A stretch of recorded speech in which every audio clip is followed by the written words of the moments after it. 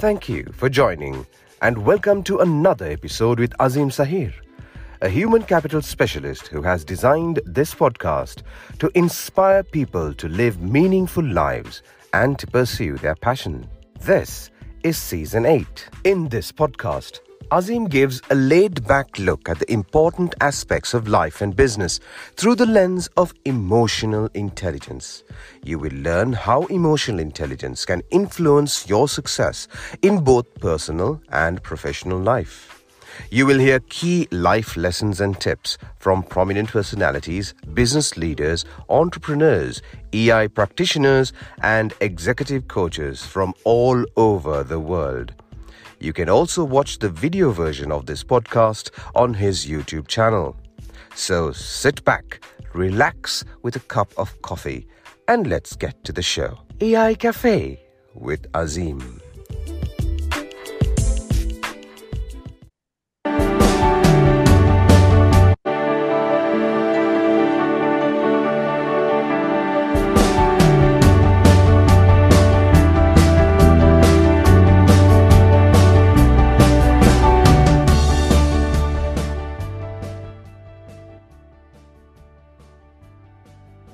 Building a cult-like followership refers to the process of cultivating an intensely loyal and dedicated group of individuals who are deeply committed to a particular person, ideology, or an organization.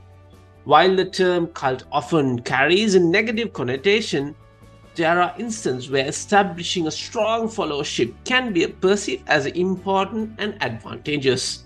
Now the question is, how to build a cult-like followership for an advantage. A very warm welcome to the show. I am your host, Azim Sahir, a human capital specialist, a Lego series play facilitator, ICF certified PCC level coach, an emotional intelligence and emotional culture practitioner. I'm the lead facilitator of one of the Luminary Learning Solutions, and I'm thrilled to be back for another episode filled with valuable learning in the next 30 minutes. You heard the introduction. We're going to talk how to build a cult-like following. To discuss this, I have one of my good connection all the way from US. Let me introduce him. He's the leading authority on emotional source code and the anatomy of meaning. He has been named 5 times to the world top 30 global leadership gurus and twice by INC magazine top 100 leadership speakers. He guides leaders, icon businesses, and teams to harness their emotional source code to create tribes of belonging that generate innovation, authentic communication, and fierce loyalty. Ladies and gentlemen, let me welcome Dov Baron, leadership strategist.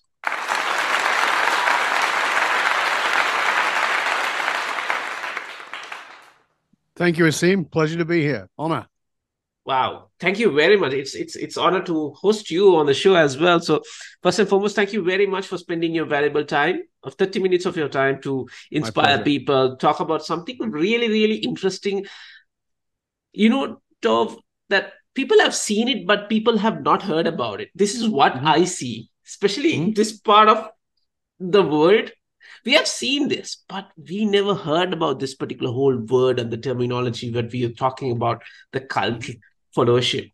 So I thought it's a good opportunity to have, because I read that particular article you wrote on that particular cult leadership. So I thought, like, why not have you on the show to have a conversation around that?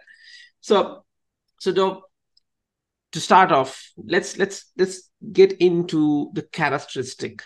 Now, 2 questions here. What is the understanding of cult-like followership, and what are the characteristics of the people we look into this particular followership?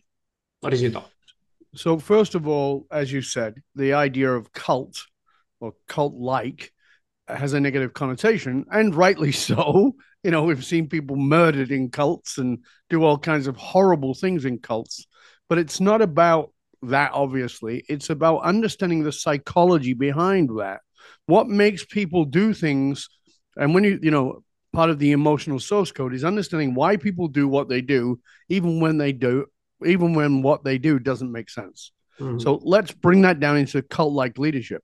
So what it means is that you as a leader, your people are so loyal, so fiercely loyal, that they will go way beyond the extra mile. They're willing to do more than they're paid to do, than their time requires them to do, because they believe in something so strongly, like a cult leader. They believe in something so strongly that it becomes more important than them.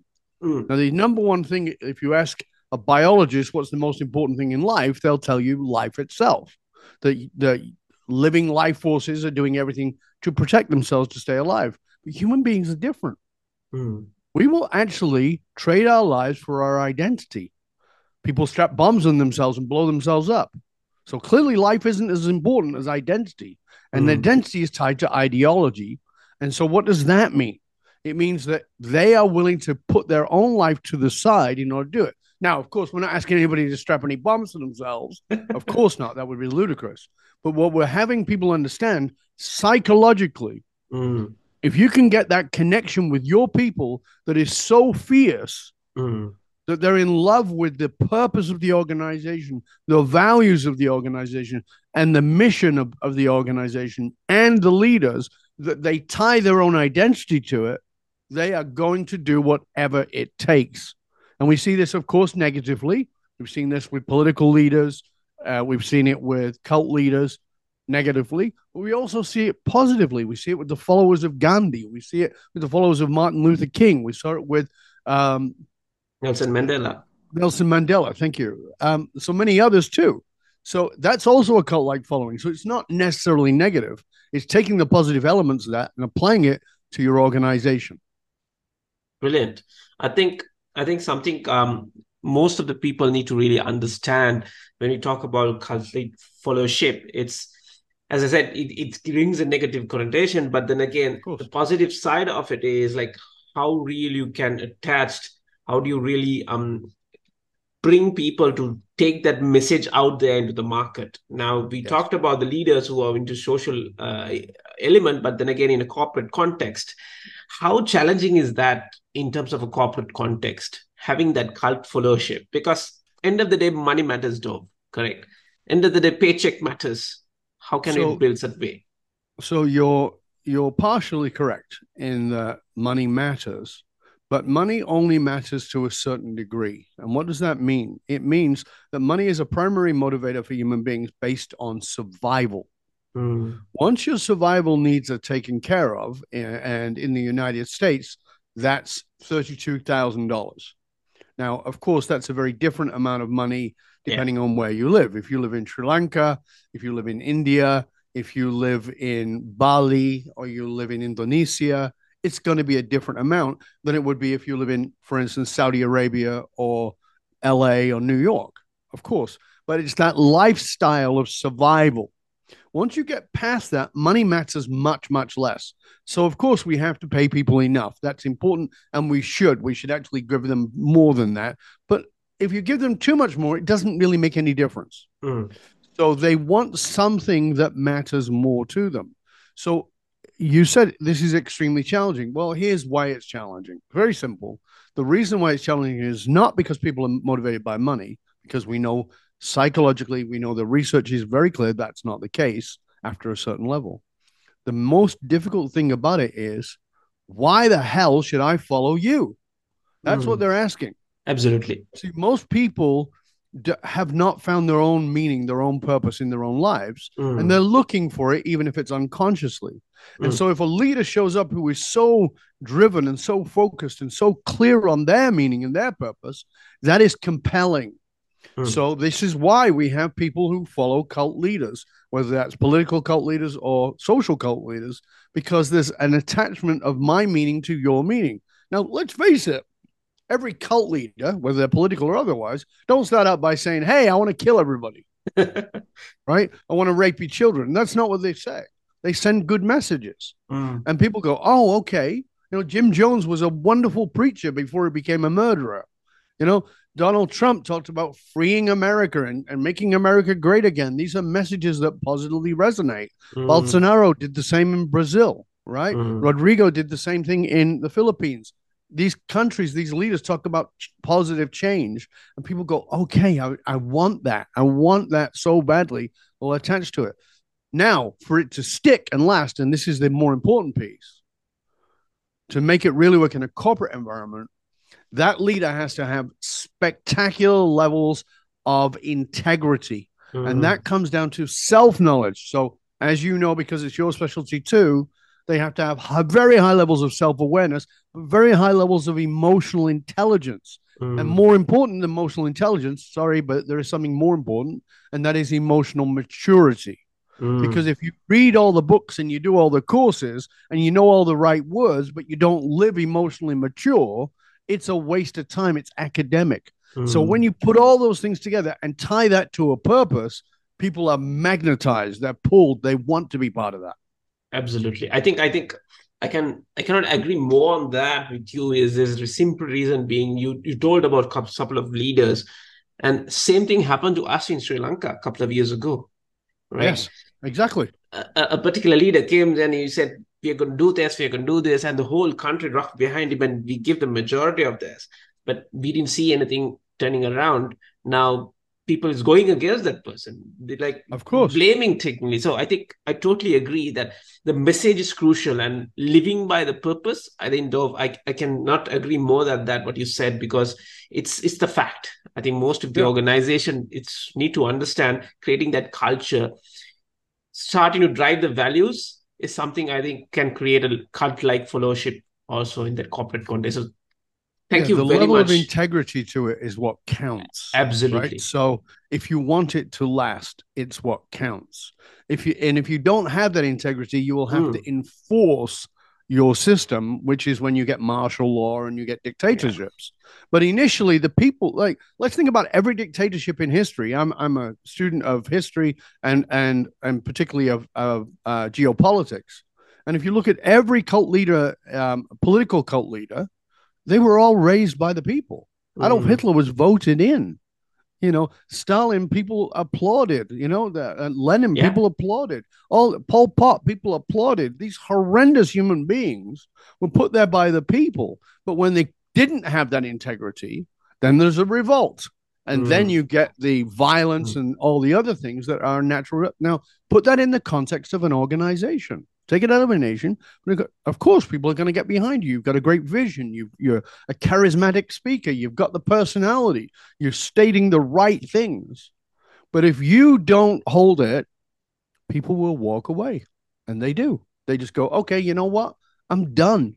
Yes, I may struggle to feed my family, but I am willing to do that rather than sell my soul to be here. mm. Whereas on the other hand, you can't quite pay me enough, but I so believe in this, and you walk that talk, we'll struggle a little bit because we believe in this message. That's the distinction. Integrity. Absolutely. I think that's a clear message for us. Integrity is so important. Now, Dov, you did talk a lot about neuroscience and you did Yes. mention here that particular element of psychological element and we talked about little bit of emotional element. Now what psychological force that create the grip to create that um kind of like fellowship? What's your thought in terms of neuroscience? Yeah. From a place of neuroscience. So basically, what we have to look at is every human being is searching for purpose. And this comes down to our need to bond. We are tribal. Human beings are tribal. At a neurological level, neuroscience level, we are tribal. We need to find a tribe. If we don't find a tribe where we belong, we will trade our authenticity for approval in order to find a tribe where we can fit in. The problem with fitting in, now think about that as a distinction, because belonging is very different than fitting in. Fitting in requires that I disenfranchise parts of myself. I distort myself to get wedged into that. Whereas if I Mm, belong, there's plenty of room for me. It wants me there. mm, In order to create a cult like following, we have to create a tribe where people feel like they belong.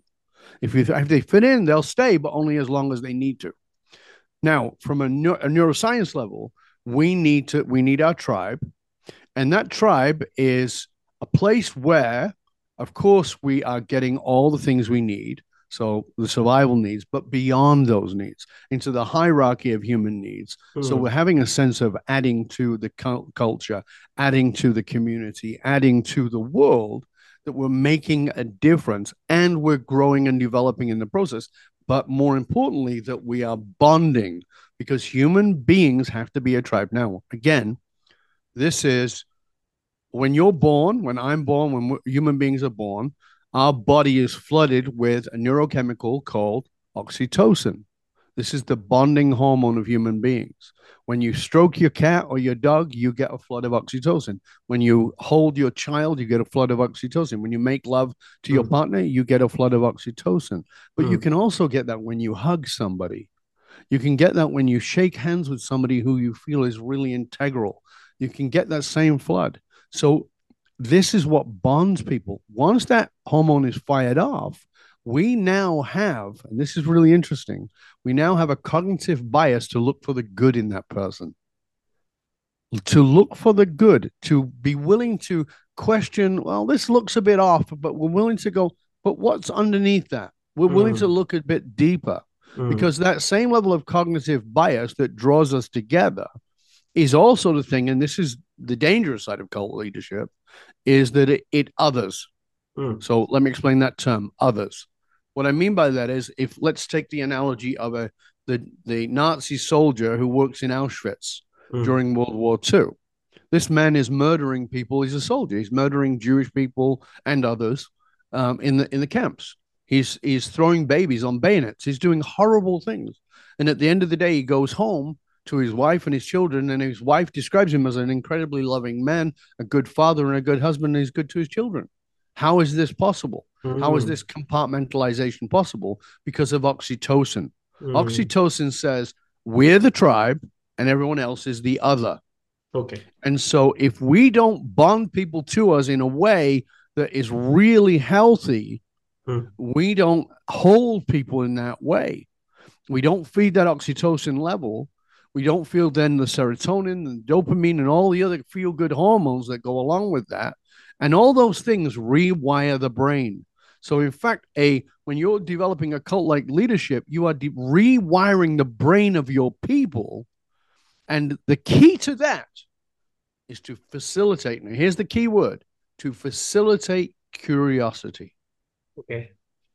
Curiosity is the keyword. You see it right above my shoulder. Exactly. I'm right just going to ask, like, stay curious. You mentioned it. Yeah, because, I traveled the world to study with different religious philosophies, everything from Vedanta to Buddhism, the Tao, Gnostic and Coptic Christianity, Kabbalah.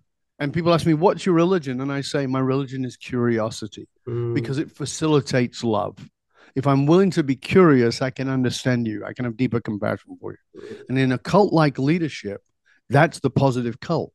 It's a cult of curiosity where we want to, let's explore this. Let's get some new innovations. How else can we look at this? Why are we not seeing it this way? How else can we see it? What do you think? I don't agree with you as a human being. You and I don't get along that well, but we are tied to this purpose and it matters more than your and my personality. So how can we come together? Let's be curious about how we can come together and make this a bigger thing. How can we allow our company to make a bigger difference in the world? That's what matters. No, I just want to interrupt you over there, right? You mentioned, I do agree on the curious part, right? With today's context, does leaders have time to listen to people with curious mindset? Because it's a rat race. Things are very fast. Things are very struggling. Inflation, cost of living. We're talking about recession, financial difficulties all over the world, and companies are struggling a lot. Layoffs are happening. It's still leaders. Can they stay curious? Develop that curiosity, to develop that cult followership? What's your take? Well, you just gave me all the reasons that they say they can't. And all those reasons are, excuse me, this is French, bullshit.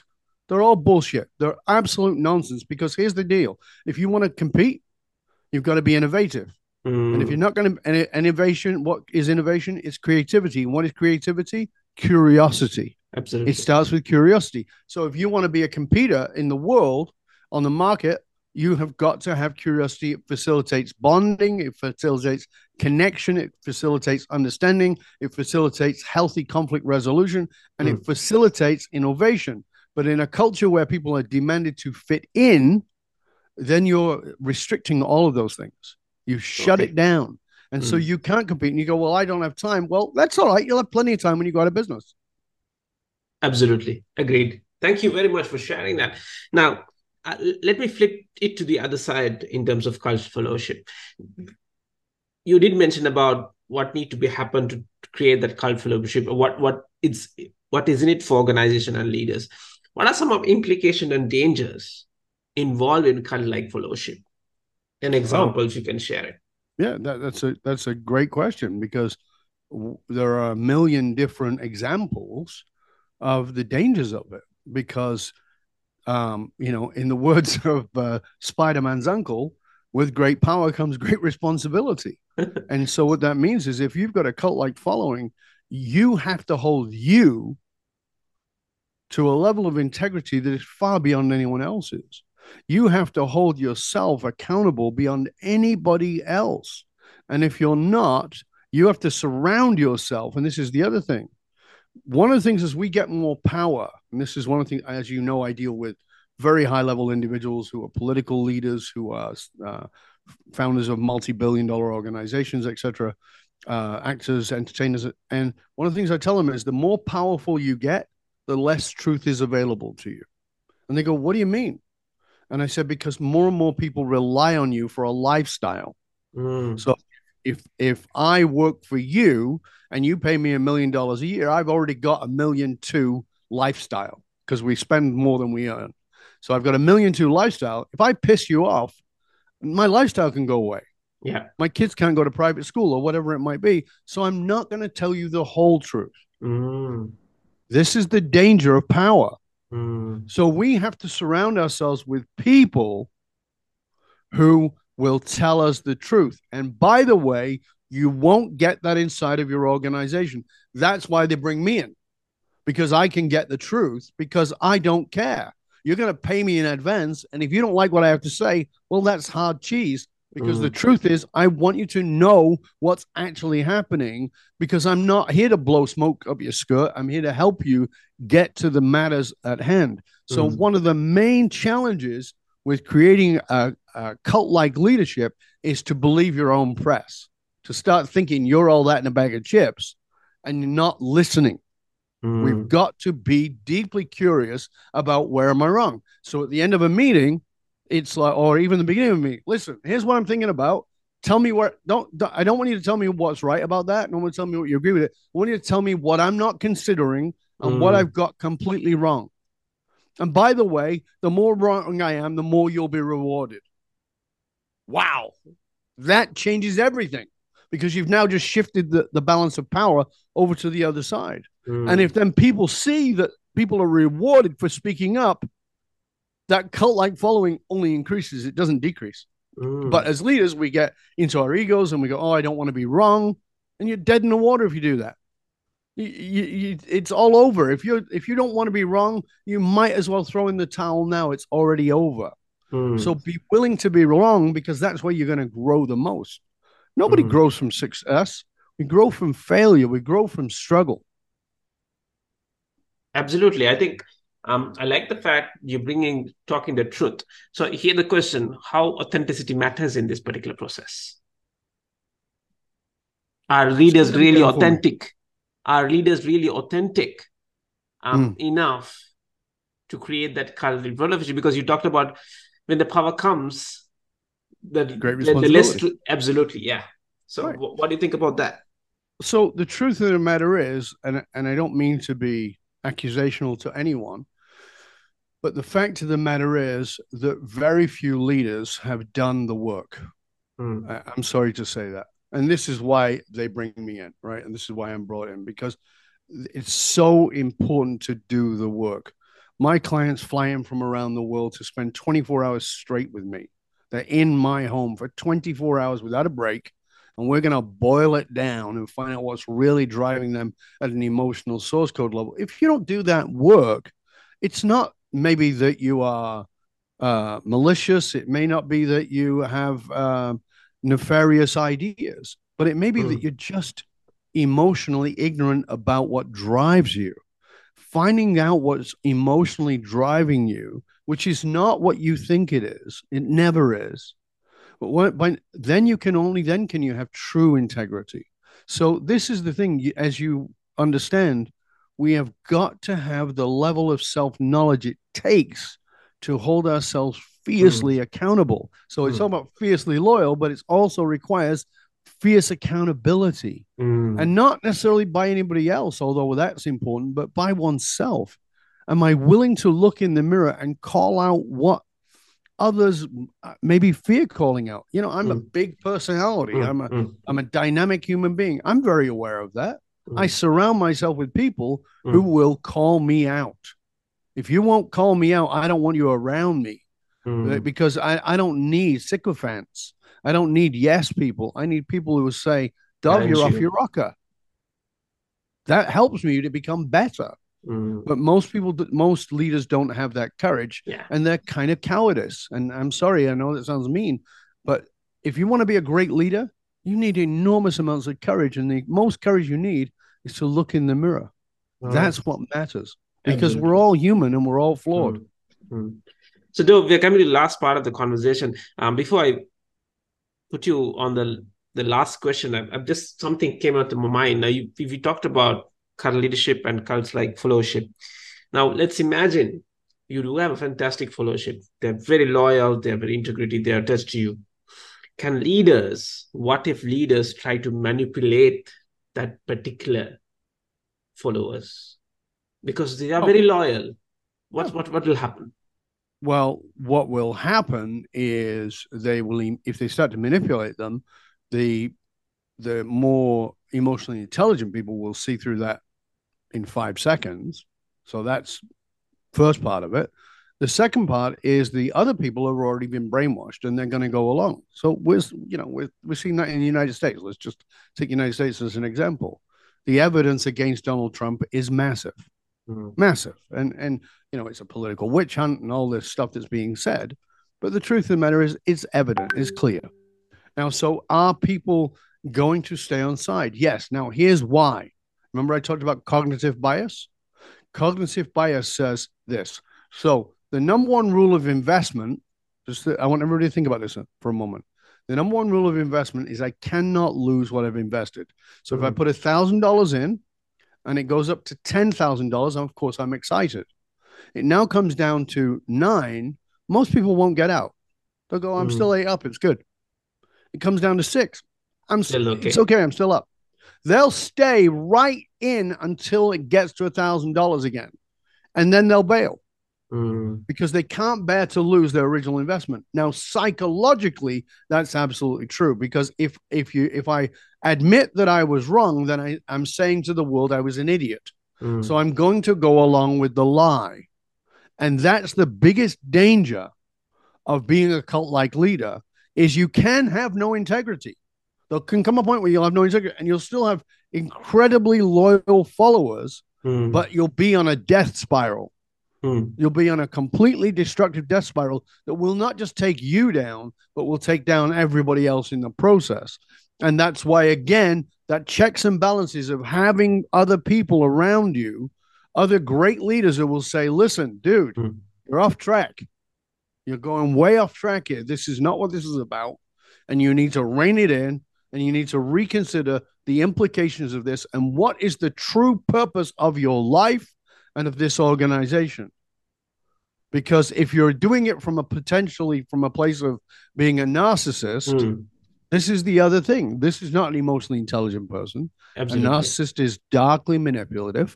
And unfortunately, most people are unaware of what those are. I just wrote an article about narcissism that is released on LinkedIn that's available right now. We're talking about this amazing attraction that they have. We're fascinated by narcissists because they have a lot of the things that we want. They're grandiose. They talk big picture. But if we don't pay attention to the integrity, we're dead in the water. Brilliant. Brilliant. Thank you very much for sharing that information. I will put all the links with regard to Dov's articles and LinkedIn links on the podcast notes, so listeners and viewers can really click and just check it out as well. So, Dov, here's my last question. What are some of your advice or tips you want to provide to our listeners and viewers who might be leaders or followers? I don't know. Couple of tips to end off a conversation. So I'm gonna offer you some things that may not seem like they're about leadership, but they're absolutely about leadership. So the first one is this. I want you to take out your journal, and this is important that you do this by hand, because writing by hand changes the brain. It's the way the brain works. So by hand, I want you to write in your journal this question. As a child, what did I need that I couldn't get or couldn't get enough of? So you might have got it, but not much. What did I need that I couldn't get or couldn't get enough of? That's question one. You answer that. Take your time. Spend a week. Go back to it 5 minutes a day. Fine. Write down stuff that doesn't make sense. Let your mind flow. Okay. Then when you've got all those things down, go back and then ask this question.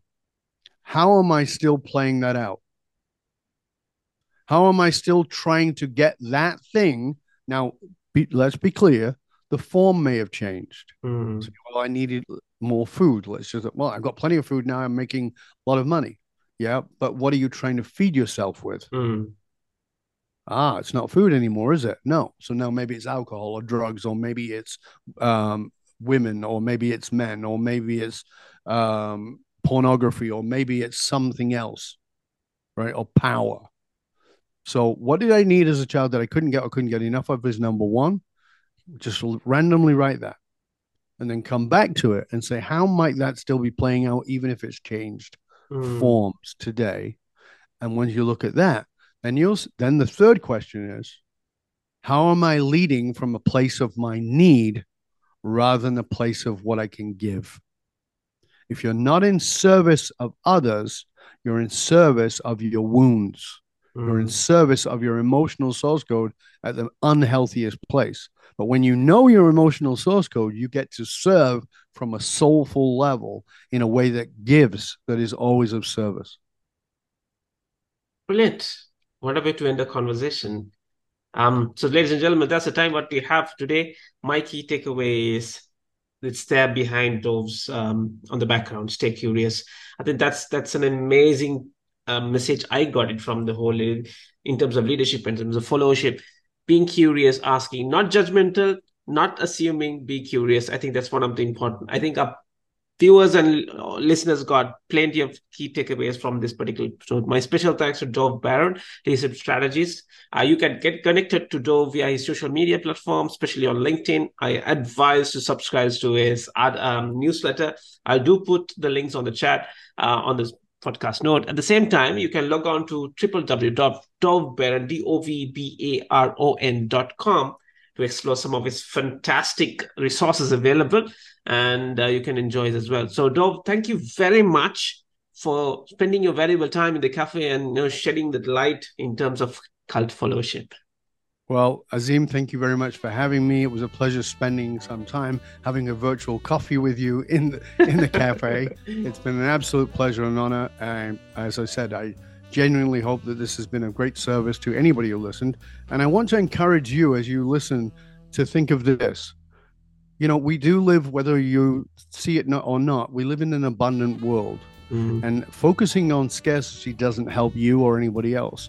If you found this particular episode valuable, please share it out with others. If there's a resource here that helped somebody, if something set up a little fire under you and got you going, share that with somebody else, because it could do the same. And by the way, let's also realize that, yes, I've given my time, but Azim gives his time.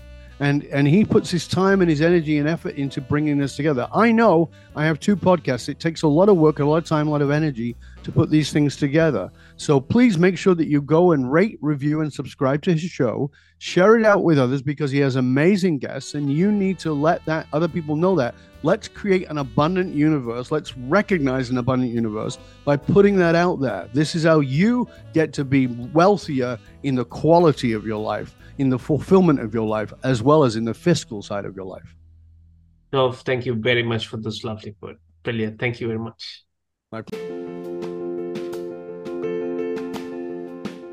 Thank you for tuning in to this podcast of EI Cafe with Azim.